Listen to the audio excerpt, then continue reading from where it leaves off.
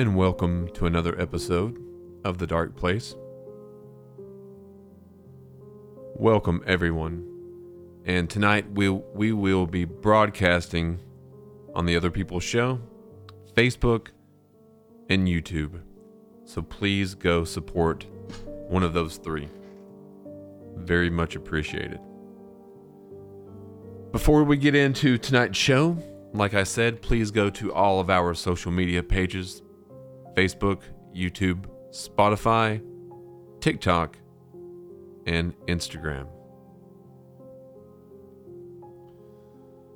Welcome everyone to another episode of The Dark Place. The show and the podcast that dives into compelling stories of tragic individuals who have left an incredible mark on history and society, for better or for worse. I'm your host, Adam, and tonight we're going to dive into the tragic story of Shanda Sharer.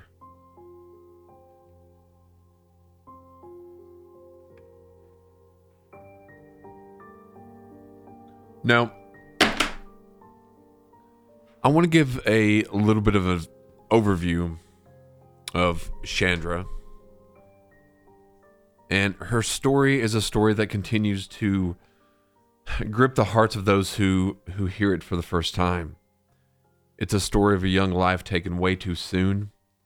It's a harrowing tale of cruelty and violence among teenagers. And it shocked the nation. Now, although I do not remember this case when it first happened,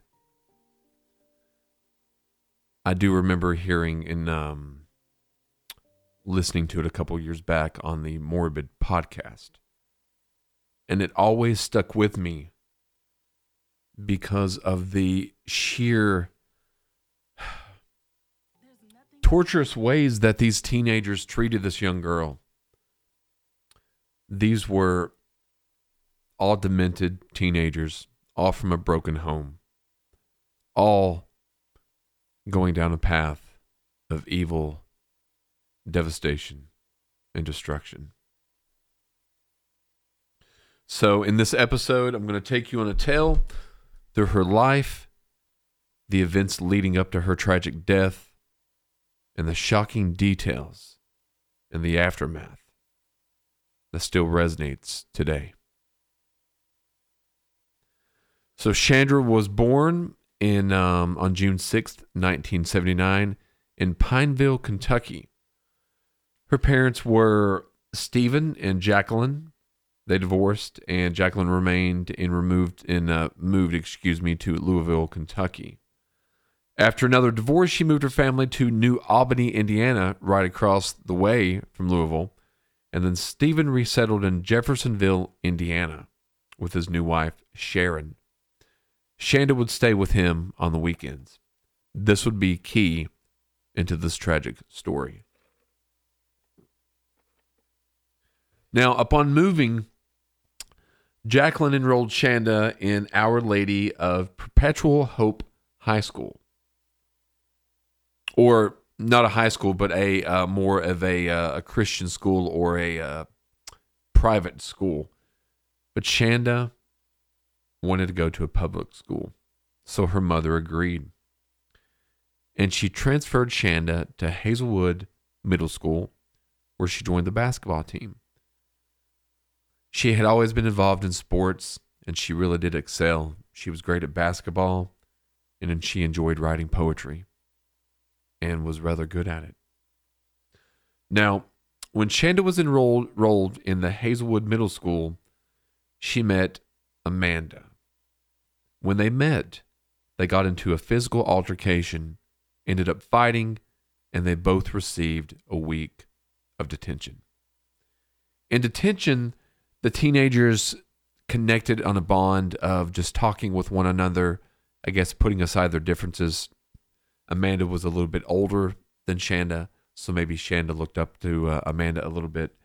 and they became friends, and after that, they became inseparable. Enter Melinda.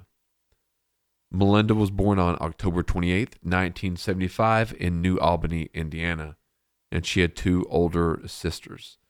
They all lived with their parents, and Marjorie and Larry Lovelace, and Marjorie would disclose intimate aspects of her sexual relationship to her daughters, saying he enjoyed watching her have sexual intercourse with other men, and that made her jealous and something she didn't like.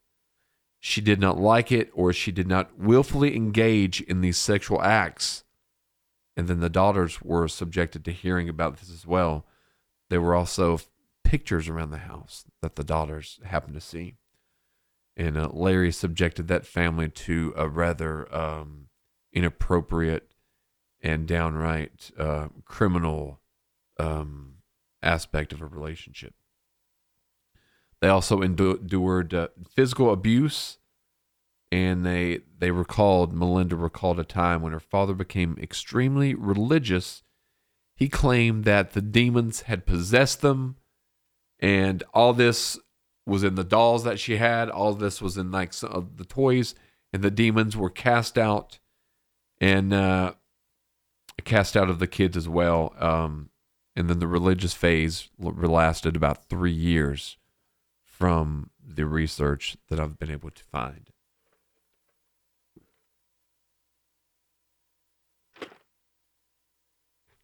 Now, I want to get a little bit up leading to the murder. There are 4 women, girls, I guess you could say, teenagers, that were involved in this. Some of the girls did not even really know each other until this particular night.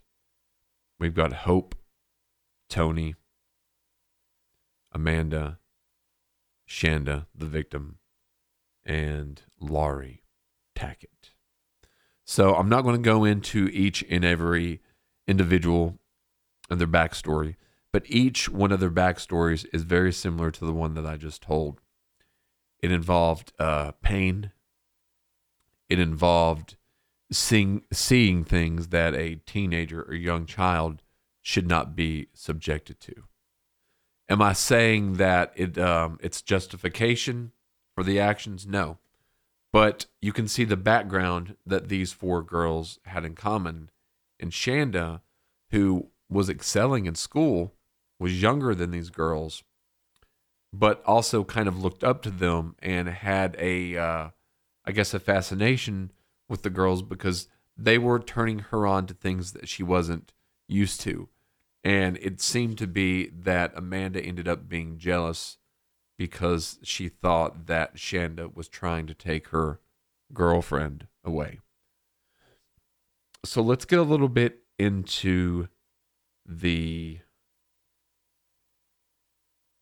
leading up to the murder. So before Shanda arrived at Hazelwood Middle School, Amanda and Lovelace would never be seen apart. Amanda and Shanda, inseparable. Once Shanda and Amanda became friends, Lovelace, which is Amanda's friend, realized she was losing the close bond she shared with Amanda.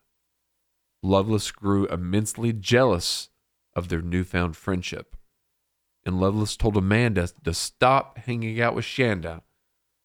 When she saw that didn't stop, she threatened Shanda in the hallway. Now, Amanda was 15 years old at this time, Shanda 3 years younger. And Shanda's mother didn't really approve of the friendship between the two because of the age difference. But she didn't want her daughter to be lonely, so she kind of allowed the friendship to occur. Now, once her mother found out that her daughter had forged her signature, and Amanda was the one who instructed her how to do so, her mother said Shanda could no longer hang out with Amanda anymore. Cease. She transferred Shanda back to the independent school. Our Lady Peace, Perpetual Hope is where she was transferred back to.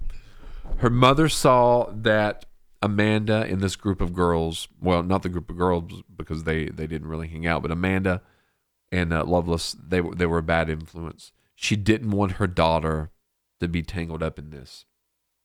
Now, like I said, Amanda was 15 years old at the time, 3 years older than Shanda. Shortly after she switched schools, Jacqueline had found a letter. She had told the newspapers the letter made her believe that Amanda was obsessed with Shanda and wanted a sexual relationship with her. Jacqueline had a talk with Shanda, which ended on a good note.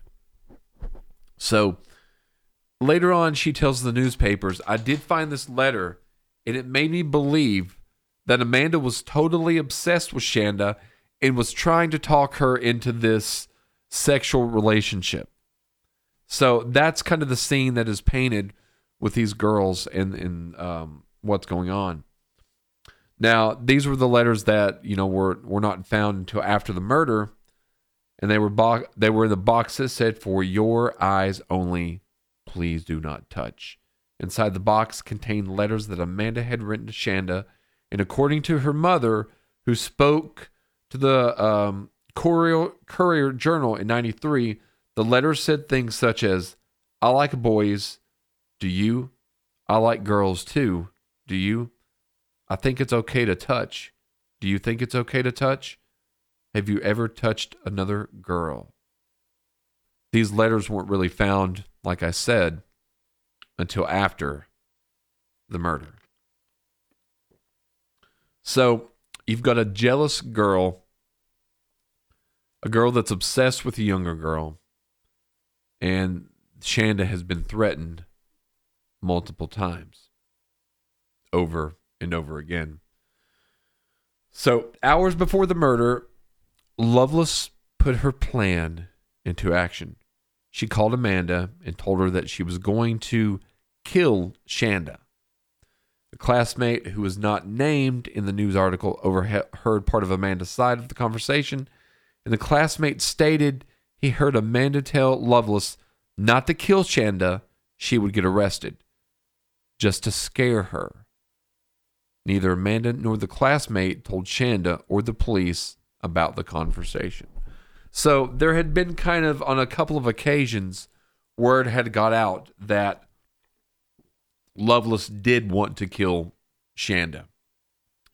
She was jealous and thought that Shanda was taking Amanda away from her, and she couldn't have it. And jealousy is a bad thing. Believe you me, it can ruin many things. But never let it get to the case, or to the point that it does in this case. So the girls had planned to go to a Sunspring concert. It would stop and scare Shanda along the way. The three teenagers had not met Shanda, but they knew about what was going on with Loveless and Amanda in that whole scenario. So the four girls had been in Loveless's house, getting ready for the concert and listening to Loveless go on and on and on about how much she hated Shanda. So you get the scene that the girls are going to a concert. Three of the girls have never even met Shanda, but they hear Loveless going on and on. I hate this girl. We're going to stop. We're going to scare her. She's going to leave my girlfriend alone. I'm not going to have her taken away. So, like we said, Shanda earlier, she stayed with her father on the weekend, and she was there for the weekend. She had earlier been out with a friend at a party, and she wanted her friend Michelle to spend the night, but Michelle didn't stay because her father said no. So pretty much what happened is that Shanda wanted her friend to come over and spend the night. Her friend's dad said no, she's not going to stay. So the four teenagers had told Shanda, after your dad goes to sleep, sneak out, hang out with us. So they said they were going to go to this, it eludes me at the moment, but they said they're going to go to the witch's castle or something like that and check it out. So the four teenagers, they leave Lovelace's place. They're heading for Shanda's place. And they're heading their way. So Shanda opens the door to her house, sneaks out, and gets in the car, and they drive off. Now, Shanda's like, who are these girls? They say, Amanda's like, these are friends, and we're going to go to the Witch's Castle, is what the name of the place is called, the Witch's Castle. Shanda said she would be able to go around midnight, and that's what time that this originally took place. So they left and headed to the concert and planned to return to Shanda later. The concert was being held at a skate park, and the girls met some boys upon arriving there. So later in the night, they go back, they get Shanda. Everything goes according to their plan. They go to the Witch's Castle, and once that happens,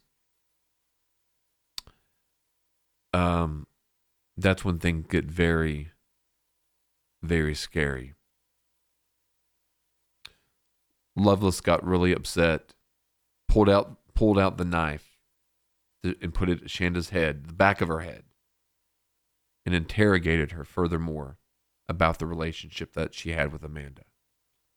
So Shanda thinks she's going to this after concert party with these friends. Well, with Amanda and Amanda's friends.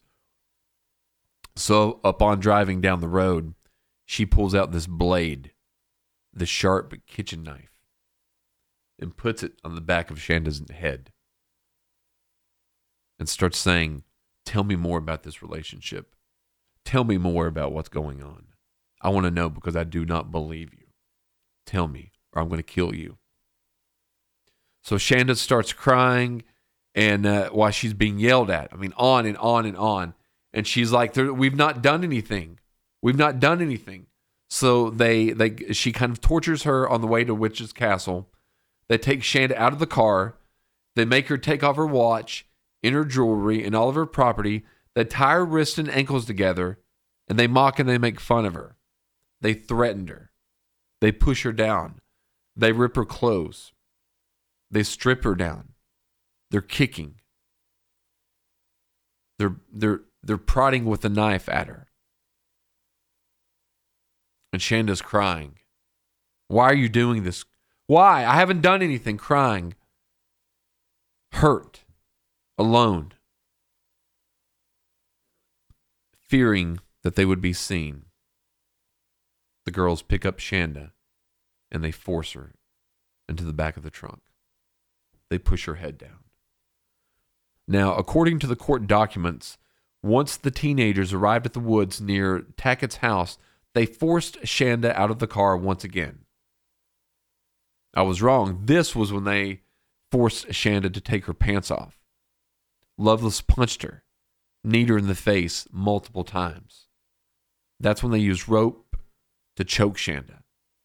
According to Lovelace, Shanda was kicking and screaming for help. But she just stood there and watched as Shanda pleaded for her life. Lovelace was told, "Shut up! Shut up!" After Shanda lost consciousness, she was placed back in the trunk of the car. So after this happened, what happened, in the earlier scenario, now they're afraid we're going to be caught. Let's put her back into the trunk, go further away, a more abandoned area, take her out, strip her down, knee her, punch her, prod her. So they went back to Tackett's house, and they went inside for a bit because they thought Shanda was passed out. When they were in there, inside the house, getting something to snack on, washing up, they started hearing noises from the trunk. Tackett went outside, and then they heard Shanda once again. So they all got back into the vehicle. And they drove around for a few hours with Shanda in the trunk. Then they pull over because Shanda is a fighter. She won't give up. She's still clinging to life. So they pull over, and then they get a tire iron, open the trunk, and start beating Shanda with the tire iron. So after they did that, they decided, what are we going to do? How are we going to get rid of this body? So they decided to set fire to Shanda's body. But Shanda, before that, was still fighting for her life. So when they decided, okay, let's go ahead and set fire to her, they go to the gas station, they get a 2-liter of soda, drink it, or pour it out, I assume, fill it up with gasoline, and then drive a little further down the road to a rural area. They get out, beat Shanda. Each time she made a noise, a wince, beat her with the tire iron. Then they drove a little further, decided to get her out. She's still breathing, gasping for air. They pour the gasoline on top of her. They pour the gasoline on top of Shanda, a 12-year-old girl who's really done nothing wrong, after being beaten, stabbed, kicked, hit, roped, choked, humiliated, and now burned. She did die within just a few seconds. Around 10:45 a.m. on January 11th, 1992, 2 hunters were driving through the part of Madison, Indianapolis, when they came upon a grisly sight: the burned body of a young female that they originally mistook for a mannequin. They called the police responded, and they started an investigation immediately. They found footprints, tire tracks, and a melted soda bottle. So, the arrest, trial, plea, and sentencing. Now, this is one of the most interesting cases in the fact that this happened many, many years ago. And as I think every case, excluding Eric Smith, the murderer is still incarcerated or has passed away while incarcerated. Now, the girls, one of the ways they ended up getting caught is because each of the girls went and told the story of what happened. A 15-year-old boy told that he had overheard a conversation pertaining to the murder when he was at a bowling alley.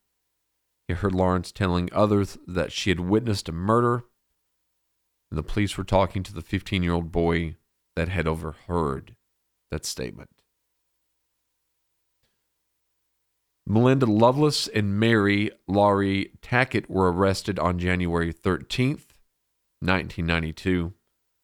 They were initially only charged with murder. Additional charges were added later on, and the new charges were child molesting, arson, criminal deviant conduct, battery with a deadly weapon, aggravated battery, criminal confinement, and intimidation. Melinda Lovelace had her trial set for June 23rd, 93. And they all pleaded guilty to murder, arson, and criminal confinement. Now, they were all sentenced to serve over 60 years with able to be up for parole after 25 years. Now, what's very interesting is that all 4 offenders have been released from prison. Tony Lawrence was released from prison in the year 2000. Hope Rippey was released from prison in 2006. Laurie Tackett was released January 11th, 2018, and Melinda Loveless was released in 2019. Even though these events surrounding Shanda's murder occurred decades ago, the memory of her life and the brutality of her death continue to impact society. 30-some years later, Chandra's memory lives on. It is very unfair that her killers and murderers roam free. A 12-year-old girl's life was viciously taken. And it's a haunting reminder of the darkness that can lurk with the hearts of some individuals and the profound consequences of the cruelty of this world.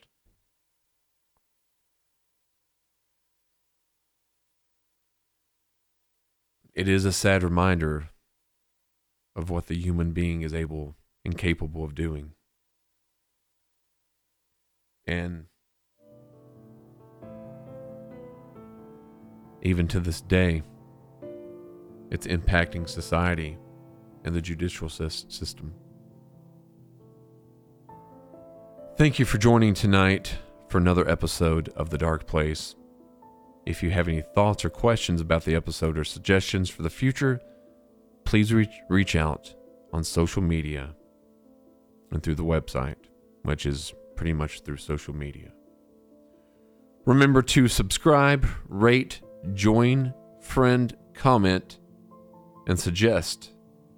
Until next time, take care and remember, be kind to one another. Have a good night.